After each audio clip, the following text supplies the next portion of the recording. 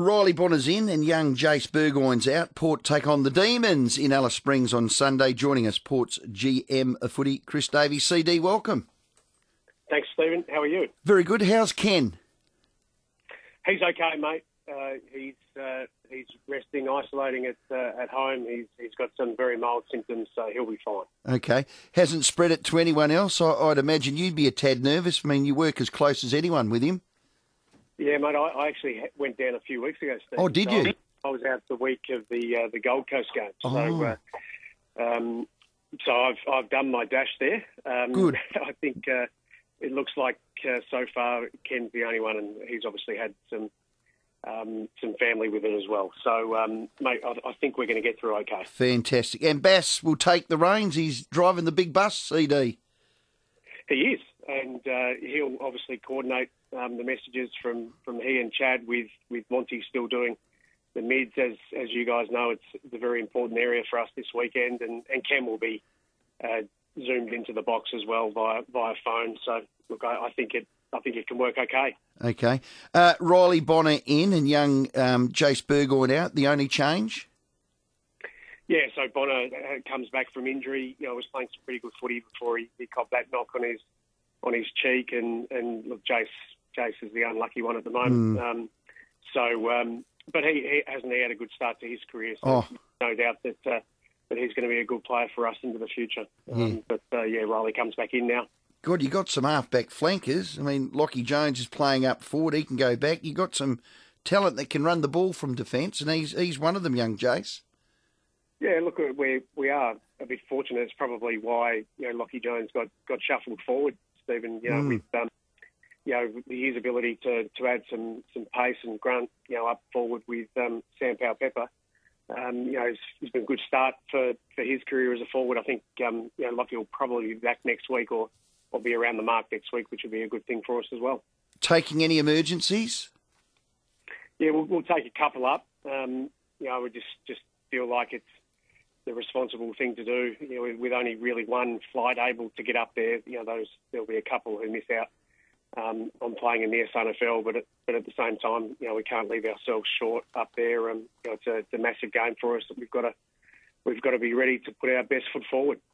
Speaking to Charlie after 5:30, he's one of our regulars. We love chatting with him. He's so frank and honest and upfront. But crikey's, hasn't he taken a ruck work like a duck to water? And he and Jeremy, probably the biggest challenge for a ruckman is against Melbourne with, the two ruck that they've got. Yeah, you're right. Charlie's done a great job, hasn't he, so far? In coming back, we really missed him for that, first part of the season. Certainly not, the reason why we played, as poorly as we did at the start of the year. But, there's no doubt that him coming back into the team has given us, some impetus to be better. And, his work around the ball in tandem with Jeremy, who, we think has done a fantastic job, has been really good for us. Seeing Todd Marshall take some massive steps forward, in Charlie's absence was great. And, we're starting to get some numbers back. So it'll be interesting to see, towards the end of the year how, where Charlie ends up playing. But he's been doing a great job for us, hasn't he, around the ball over the last few weeks. Loved him and Jeremy. Automasters texts were interactive. What's the prognosis for Scotty Lycett? They've 6 games left before finals. It's from Joe. Yeah, look, Scotty has had a bit of a wash out of that shoulder yesterday. At this stage, we're hopeful actually that there's no infection in it, which would mean that he might be back in a couple of weeks. Obviously, if there is an infection in it, and he'll probably be out for the rest of the year. I think if that was the case, Stephen. But right now we're treating it as if it is an infection. But I think that there's some chance that it might not be as bad as we first thought. If that's the case, then I think the next 2 or 3 weeks, Scooter should be back.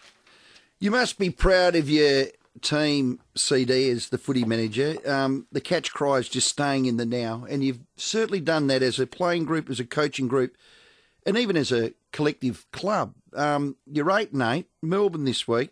Honestly, you must be, I know the work's still to be done. I said on Monday, you beat Melbourne, you'll make the 8. You want to shoot me down?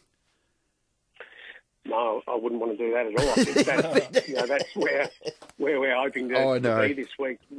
As we've said from the start of the year. We know we put ourselves behind the eight ball, and Yep. and right now where I'm certainly having to balance the disappointment of the start to the season with the relative, being impressed with the fact that we've been able to hang in and deliver what we have over the last, let's say, 10 weeks. But the work is still ahead of us, and the reality is, we as I said, we put ourselves behind the eight ball. But I am proud of the way that the players have stuck in, because there's as you guys know in sport, if you're losing significant numbers of game early, you start to feel as if the season can have no real meaning. And I think our blokes have actually gone about it the exact opposite way and saying, look, we want to make sure that we do get something out of the season. And the only way that we've been able to do that really is by focusing week by week. But massive opportunity for us this week. There's no doubt that if we can get the result, then I imagine some people would think that the season might open up. All the best, CD. Thanks for your time. You got Melbourne and Alice Springs. You're 3 from 3 there, and let's hope Ken gets well soon. Thanks for your time. Good on you, mate. Thanks. Fantastic. Look forward to speaking to Charlie Dixon after 5:30 as well.